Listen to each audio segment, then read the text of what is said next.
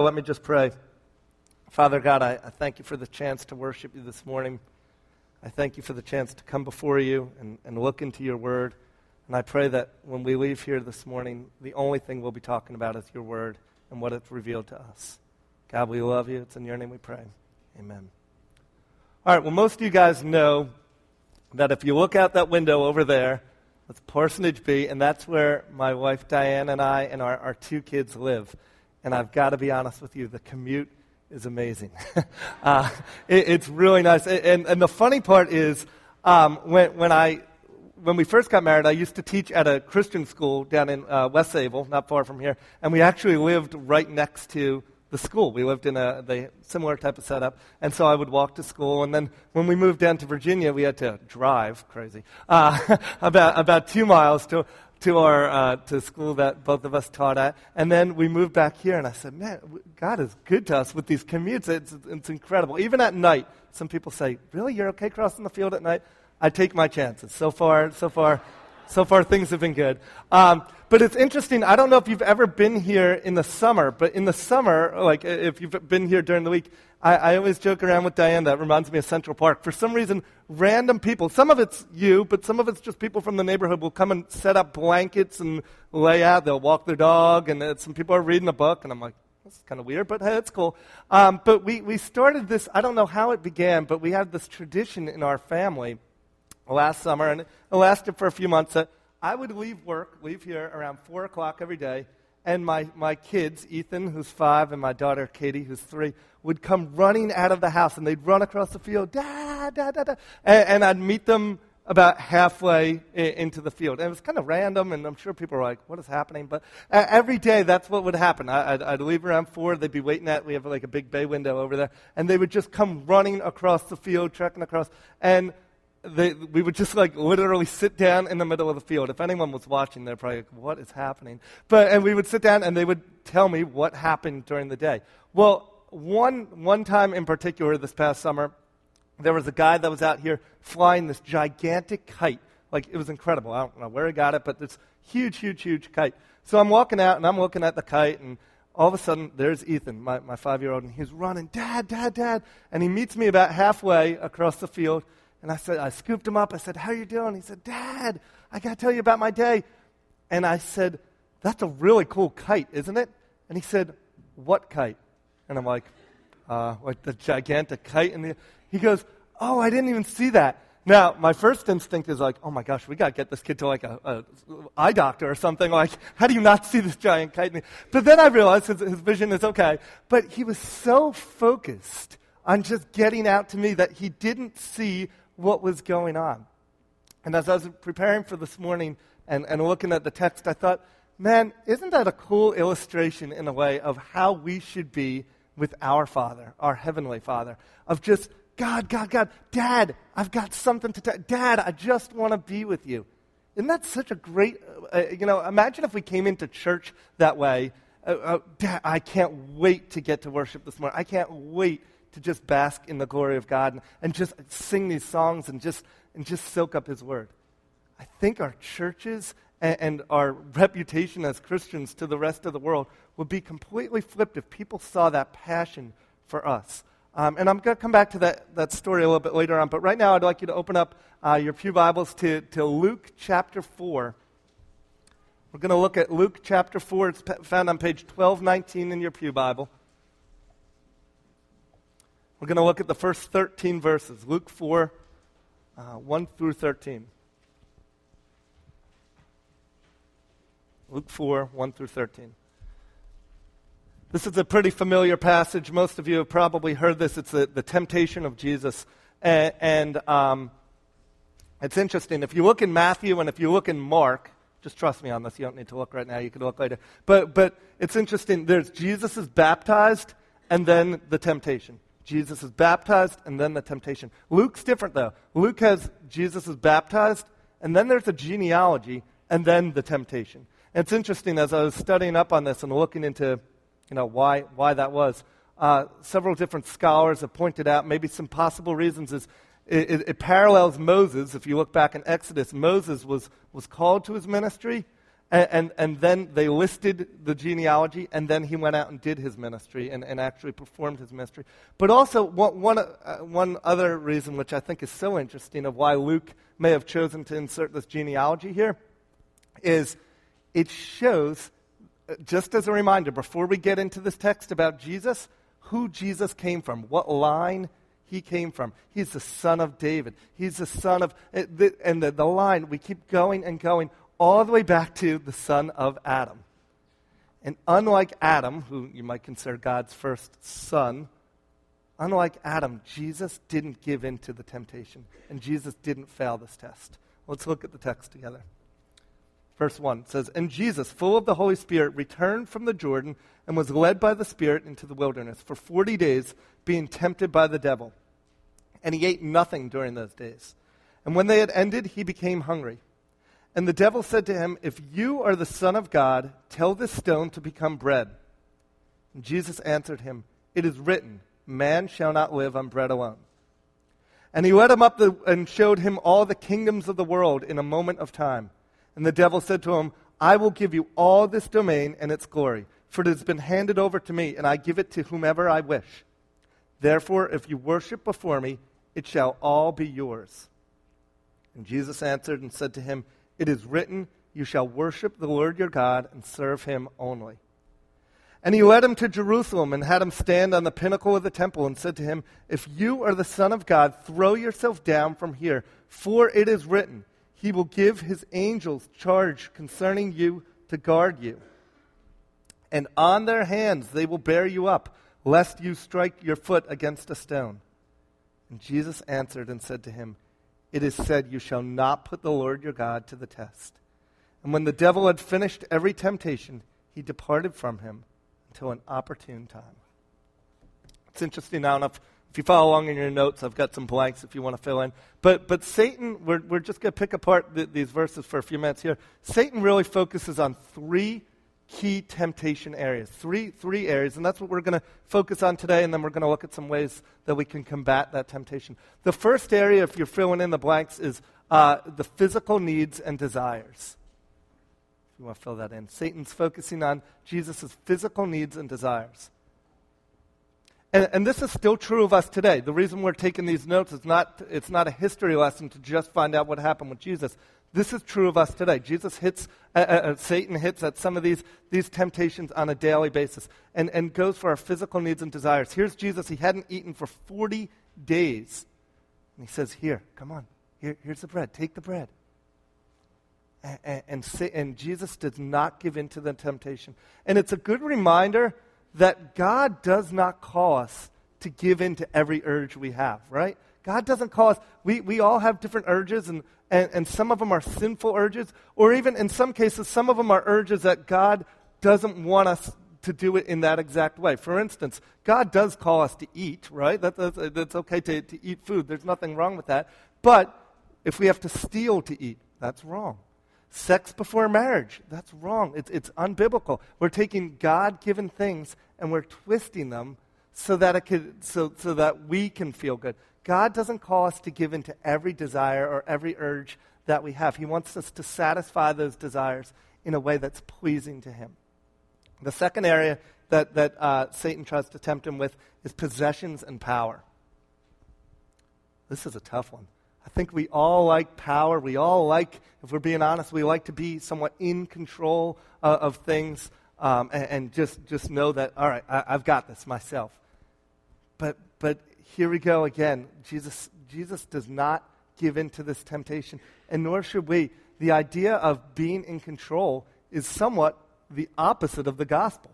The gospel says, I'm going to let go of control and let Jesus run my life. Jesus is going to be the first and the foremost thing in my life, and he will be the one that's in control, not me. And possessions, this is tough. I think so many of us love to acquire. We love to have the biggest, the best. I know people that need, they've got the 42-inch TV. Oh, I've got to have the 47. You have the iPhone 4. I've got the iPhone 5. Well, I've already pre-ordered the iPhone 8 or whatever. They've got to have the newest, the latest, the biggest, the best. And it's so interesting because once again, when we look at this book, This book reminds us that our possessions are worthless to the cost of knowing Christ. We don't get to bring any of those with us when we die. And the idea that we are going to try to hoard and try to store up, there's a verse in the Bible that talks about it's so tough for the rich to get into heaven. And I used to think, wow, I'm glad I'm not the rich. But I'll be honest with you, if you've studied this, and maybe you've heard this from other pastors, or you've just read this, 52% of the world lives off less than $2 a day. Today, 2013, 52% of the world lives off of less than $2 a day. The majority of our world is living in what we would consider to be poverty. And so, for those of us here, myself included, that would say, well, I'm not really that rich. I hate to break it to you, but we are. We are rich compared to the rest of the world. And I think that verse where it says it's so hard for the rich to get into heaven, it's really hitting home with the idea that so often we want to cling on to certain things. We want to cling on to our whatever it may be, our possessions, our relationships. And God says, you've got to give it all to me. You've got to give it all away. And I think one thing that's helped me in this area, and maybe this will be helpful to you, is the idea of the verse that says, let heaven fill your thoughts. If heaven is constantly filling our thoughts and eternity is in mind, that's going to change the way that we give. It's going to change the way that we view our possessions. I don't care about the biggest TV. I don't care about the newest phone, the newest laptop, the newest whatever. I just want to give. Now, don't hear me the wrong way. There's nothing wrong with having possessions, but when they become so central to our life and they become so important that we're clinging to them and we're not willing to give them up, that might be becoming an idol in your life. And so when I think about giving, the idea of money even, it's so hard. The world tells us to store up money, have the biggest retirement, have as many houses as you can, acquire. But with eternity in mind, I think that changes and that flips the way our vision goes. We should want to just give to our churches, give to our poor, give to programs, give to organizations that are proclaiming the gospel, something that's worthwhile in eternity. Because this life here on earth is so short. It's so short. And so rather than investing all your power, all your possessions into worldly things that when we die, they're gone, I want to encourage you to keep heaven in mind. The third area that he hits, that Satan tries to tempt Jesus with, is in the area of pride. Pride. See, Satan misinterprets Scripture. He takes Psalm 91 and he twists it to say, hey, come on, Jesus. You said, go ahead, throw yourself off. Go ahead, you can do it. Go ahead. And he tries to twist it to make it into a situation of pride. Come on, let's see what you got. Come on, Jesus, show me. You're claiming you're Jesus. And he puts him in this situation of, hey, I'm a bit prideful. I got to at least show this. But Jesus does not give in. In fact, he uses Scripture to combat what Satan is trying to do here. And what he does is, he says, I am not giving in to this temptation. I am not, because the Word clearly tells me to not be prideful. You're twisting, you're manipulating, Satan. And I know my Word well enough that I'm not going to give in to that. And so what he does is we have this issue of pride. And if you think back on the last argument that you've had with maybe your spouse, with your brother, your sister, your friend, I think pride is an area where it may be at the root of a lot of arguments and a lot of dissension. You know, most of us, if we're being honest, we like to be patted on the back. Great job. You sang that song so well. You did this well. You did that. But when someone questions, or when someone says, hey, I'm wondering about this about you, we kind of get defensive and we go, whoa. Well, who are you to? And we kind of put up this wall. And a lot of times we don't even recognize that we put the wall up. But Satan uses that. Satan appeals to your pride. But again, if we keep in mind that, if you think of the globe, we are such a tiny speck on this globe. If you think of the entire world, we are in North America. You zoom in even more. We are in the United States of America. You zoom in even more. We are in New York. You zoom in even more. We're in Lake Grove. We are just a tiny speck compared to the entire world and the entire greatness that God created. When we sang that first song before, our God is greater. Sometimes I don't even think I realize it when I'm singing how great our God is and how small and little we are in comparison to him. But yet he loves us. He, this great, great God, chooses to love me, you, all of us, these tiny little specks in this huge planet. But when we keep that in mind, hopefully that maybe helps us in dealing with our pride, of dealing with the issues of, well, I'm a pretty good person. Look at me. Look at what I can do. Well, in comparison to the eternal God, we're really not. And so we sit there and we look at this and we go, well, who else has been tempted? Well, it's interesting. If you look back in the Old Testament, the Israelites also faced similar temptation. They were tempted when they went into the wilderness. And they dealt with the same struggle about the food. Do you remember this? And they went into the wilderness and they struggled with, is God going to provide food for me? Or should I do this?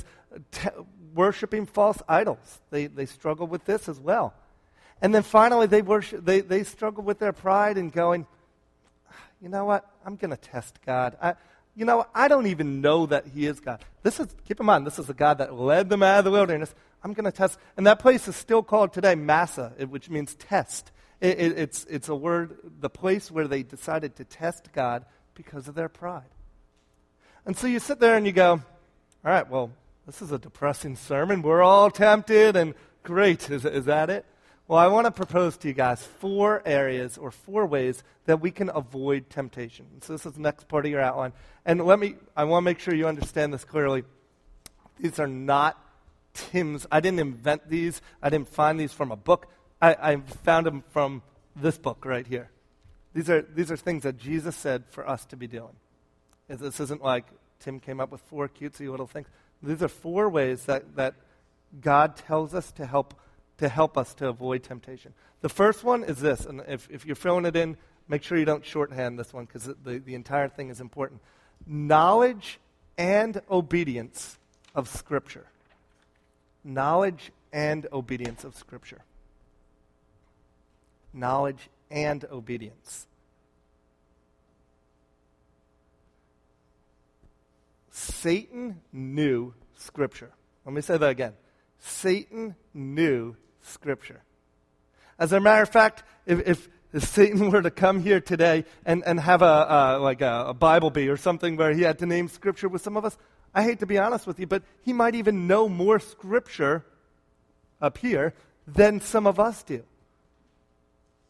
Satan knew Scripture. Satan chose not to obey Scripture. And so it's interesting. We can know all this Scripture and we can memorize all these verses. And those are great. We do it every single month or every single week. We have a different memory verse. And I hope you're doing that as a family, as a couple, by yourself, just memorizing it. But it's not just enough to know it. Satan knew it. It's vital that we obey it and that we live it out. See, the Word, this book right here, is our sword in spiritual combat. When we go to battle, it's so important that we know this Word. It says in Proverbs that every word of God proves true. This book is truth. It's the truth. And Satan's going to come and he's going to, just like he did with Jesus, he's going to try to twist it and manipulate the words and say, well, did he really say that? And sometimes you see that even in churches today where they go, well, I don't know if God really meant that. Or, come on, it's 2013. That part of the Bible doesn't apply. Or you don't need to. That's why it's so important that we know and obey what the Scripture says. And I'll give you a really practical way of possibly doing that. With the youth group, we started something that John MacArthur suggested of picking a different book of the Bible each month and just focusing on that book of the Bible. Short book. So, for instance, with the youth group kids, we read back in January, last month. In January, we read the book of Philippians. And every day we read Philippians as a group. They all signed little cards committing that they're going to read the book of Philippians. So Monday they might read chapters 1 and 2. Tuesday, 3 and 4. Wednesday, 1 and 2. Thursday, 3 and 4. 1 and 2, 3 and 4. 1 and 2, 3 and 4. And just so it soaks in completely. February, we went on to the book of James. And again, just picking some of these short books with just great biblical truths to them and reading them over and over and over again so it becomes a part of, you can almost visualize where certain stories are on the page and what certain scripture is. Maybe that's something you need. Just a suggestion. I even made up little like booklets with questions in them. If you want one, I have extras for the kids just as a guide to go along as they're reading the story, as they're reading the book of the Bible. I've got to be honest with you, though. If the only time that you're opening up this book right here is today, is on Sundays, you're doing yourself a great disservice. It's so dangerous, folks. It's so dangerous. If this is the only time in the week that you're opening up this book, just for 10 minutes, 15, whatever, half hour right now, as we sit here, you're doing yourself a great disservice. Because this book is supposed to be our path. This is supposed to be our guide. It's kind of like this. Right now it's almost, I can't see the clock in the back, 12 o'clock. In a half hour, I don't need to remind any of you, hey guys, write this down, eat lunch today. You know, your body's going to tell you, or maybe it's already telling you, your stomach starts to growl and you go, I want that sandwich, or I want that leftovers. Yeah, and you know it's a natural feeling. Your body, and some of you might say, yeah, well, I can make it till dinner. You probably could. You might get really hungry, but some of you might even say, I can make it till tomorrow. I don't even need to eat the rest of today. All right, go. Have fun trying it, but go ahead. And some of you have this determination that I don't need this. I don't need. But eventually, you're going to feel the effects by, even if you tell me you're not going to eat the rest of today, let's even go as far as Monday and Tuesday. By Wednesday morning, you are going to be one cranky, tired, angry, hungry person. You're going to feel the effects of it. Well, God's word is much more vital than any food here on earth. His word is eternal, and his word proves true. And just like not eating for a few days, you're going to feel the effects. I guarantee you will feel the effects of not opening up this book for several days. Now, some of you might be able to mask it really well, and we could act, and we could put on a good front. But inside, our walk with Christ is not going to be the same. I say it to youth group kids all the time. It's a relationship. It's not religion. It's a relationship from the standpoint of our attitude towards Jesus. And the example I always give the youth group kids is my relationship with Diane, my wife. You know, if I wanted to marry her, I would hopefully want to spend some time with her and get to know her. What type of relationship would it be if I said, we're not going to talk, and maybe once a week I'll talk to you for like 10 minutes, and then that's about it. That's we're not going to get to know each other. That will be a terrible relationship. Well, the same thing is true of our relationship with Jesus Christ. Here is his living word, which proves true time and time again. We've got to be in the word.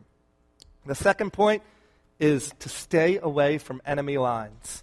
Stay away from enemy lines. Second point, second way to combat temptation, stay away from enemy lines. If you were on a diet, and I knew you were on a diet, wouldn't I be the worst friend in the world if I said, we are going to meet after church today, right down here at the corner, Dunkin' Donuts. We are going to sit right there. I've got this nice table right in front of all the donuts. I know you're on a diet. So, no, that's ridiculous. You would never, or hopefully I would never do that to you, and you would never put yourself in that situation. Well, the same thing is true. We are in a battle. And I don't mean that word lightly. This is a bigger battle than any war that's ever been fought here on earth. This is a spiritual battle where Satan is constantly trying, daily, day in, day out, minute in, minute out. Is that even an expression? Minute after minute. Trying to tempt us, to rope us in. And so it's so vital that we do our own part in staying away from enemy lines. If you struggle with pornography, get off the computer, or put a block on your computer, or filter, or there's programs where you can have it so that it emails, everybody that you know, or certain friend lists of every website that you've been to. If you struggle with alcohol, and the Bible's pretty clear on this about getting drunk, if you're struggling with drunkenness, don't hang out at the bar on Monday nights. just to watch Monday Night Football. That's not a good place to be. Stay away from those areas. Gambling, if you struggle with gambling, whatever it might be. If you struggle with gambling, stay away, block those sites, or don't go to the casinos. Whatever your weakness is, and each of us in here have different sins that Satan knows. Oh, I could get him on this one. Avoid those areas. And here's the beauty. I don't mean this to be like some self-help, like, guys, try harder, you can do it. Because it's not that. No matter how hard we try, we're going to fail. But here's the beauty. If you are a believer in Jesus Christ, He has put the ultimate gift inside of us. He has given us the Holy Spirit. We have God dwelling within us. Isn't that amazing? God, the God we sang about, the God that parted the seas, the God that performed all those miracles, is living inside of us, guiding our paths. And I don't think we give enough credit often to the Holy Spirit. A lot of times we go, yeah, that's nice, the Holy Spirit's living within us. He is God. And so I want to encourage you, part of the second point, to stay away from enemy lines and be obedient to the Spirit who's guiding you. Pray on a daily basis and just say, God, give me opportunities to get out of those temptations. The third area to help us avoid temptation is accountability. Accountability. It's interesting. Jesus wasn't, if you look at the passage, the text carefully, Jesus wasn't tempted in the temple. He wasn't tempted during his baptism. Where is he tempted? In the wilderness. He's by himself. He's alone. He's in his weakest state. And Satan does the same to us. Most of us right now, literally at this very moment, are probably not feeling too tempted. We're in this nice, safe environment, beautiful church. We're around fellow brothers and sisters in Christ. But what about Tuesday morning? What about Thursday night? What about Wednesday? When you're by yourself, Satan's going to go, I got her. Here we go. I'm dangling the bait. Here, I got her. I'm going to tempt her. I'm going to rope her in.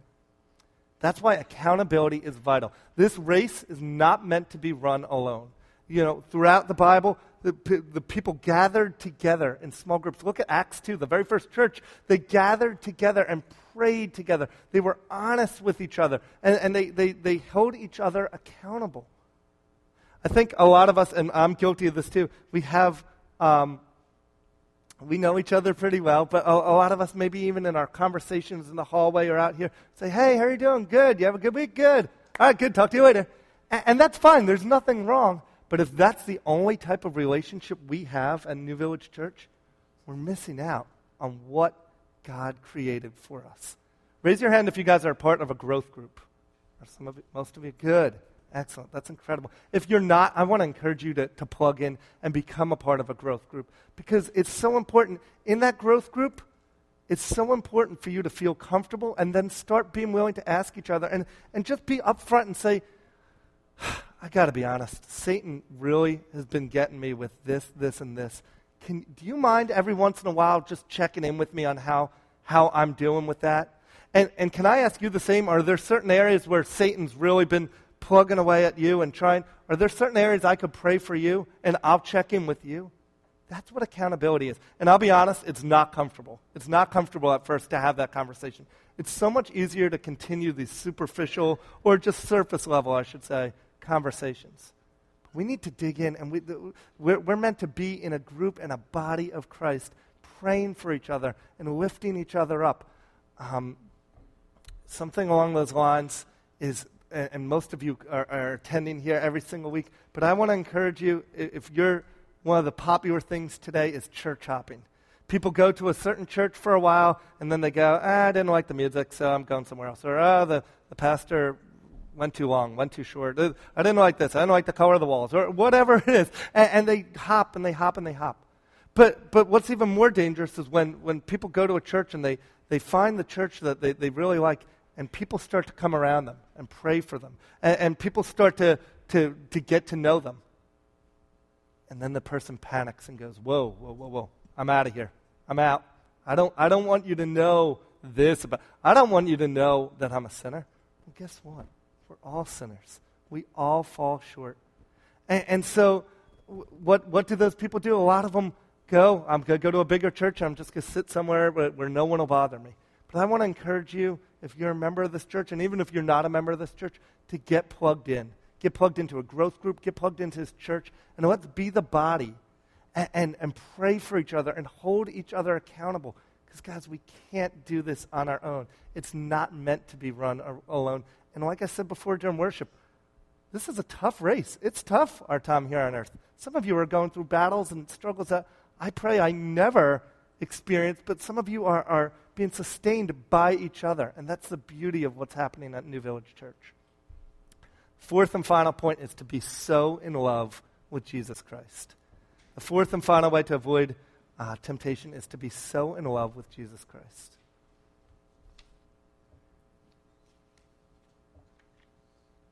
Be so in love with Jesus Christ. The book of James, actually, if you don't mind, if you still have your Bible open, flip over to the book of James, James chapter 1.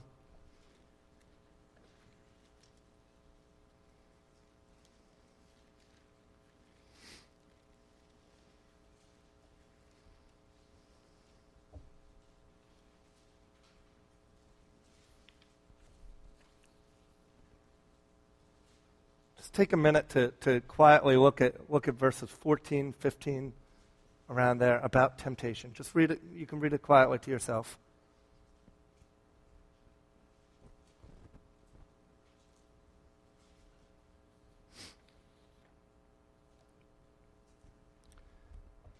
This idea of being enticed, of how so easily we are enticed and lured in. Satan is constantly trying to entice us. He's constantly trying to get us to buy in. And it's interesting, actually, that word entice there is actually a fishing term. I have a fishing hook here, fishing rod. And so here's what Satan does. Now, this does not look very appealing right here. And there's a Christian speaker named Francis Chan, and he used this illustration. I just thought it was so powerful. It stuck with me.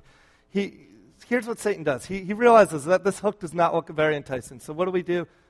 Satan puts a worm on it. Gummy worm, but not a real worm. I have a whole bag if you really want one later. But so here's what Satan does. He puts a worm on the hook. Don't be scared. I'm not coming all the way down there. But, and all day long, here's what Satan does. Come on. You know you want it. Come on. And Satan's trying to lure you, to draw you, to tempt you out of this place, tempt you out of your marriage, tempt you out of your family, to lure you away from what he designed. And it's interesting because here's what happens. Every once in a while, we get smart. So does Satan give up? Does he say, don't worry, I'll get that later. Does he say, that guy's good. I'll forget about him and, I'll move on? No. Here's what he does. He tries something else. Yeah, you're not going to be tempted with that? I'm going to try and tempt you with this. Put some money on here. All right, now, come on. Now you want this.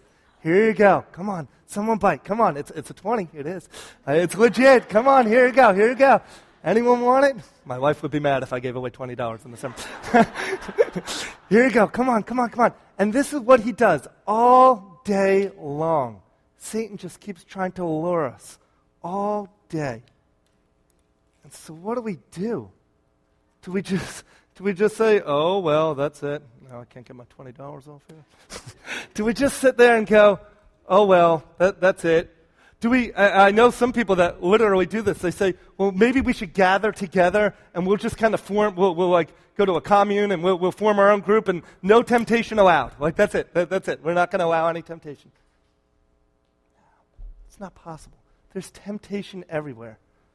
So what we do is we fall in love with Jesus Christ. We stay so focused on that cross. We stay so focused on what Jesus Christ has done for us, on what it means to be born again, and what it means to have a new life in Jesus Christ, that we are so in love with him, going, Dad, that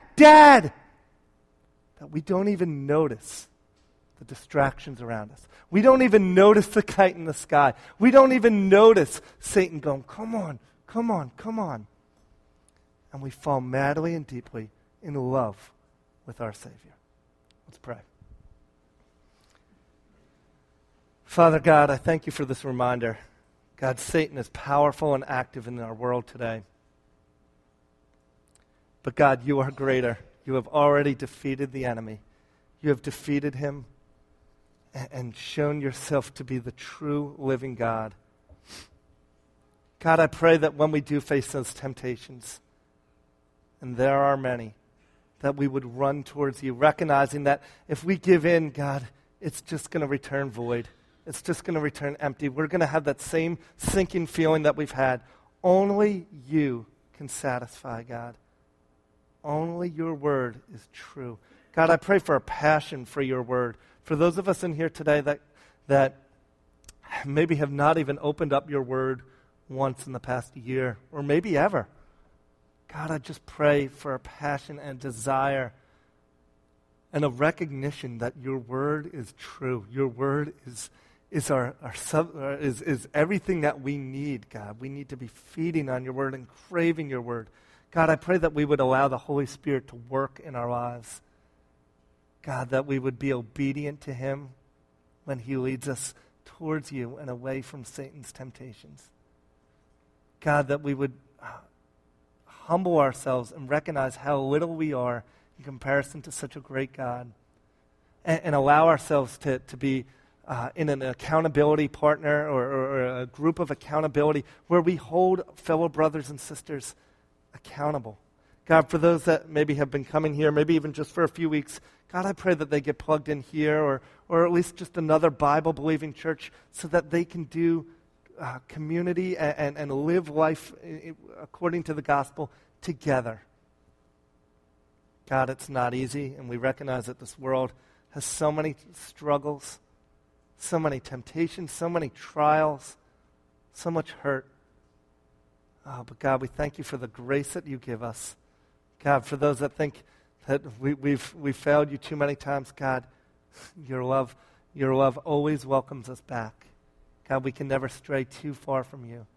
And God, we thank you for the promise that this world is not our home. God, that you will one day call us home for those of us who have been born again and put our faith and trust in our Lord and Savior Jesus Christ, that one day we will live with you for eternity. And so, God, now we gather around your table to celebrate what you have done for us. It's in your name we pray. Amen.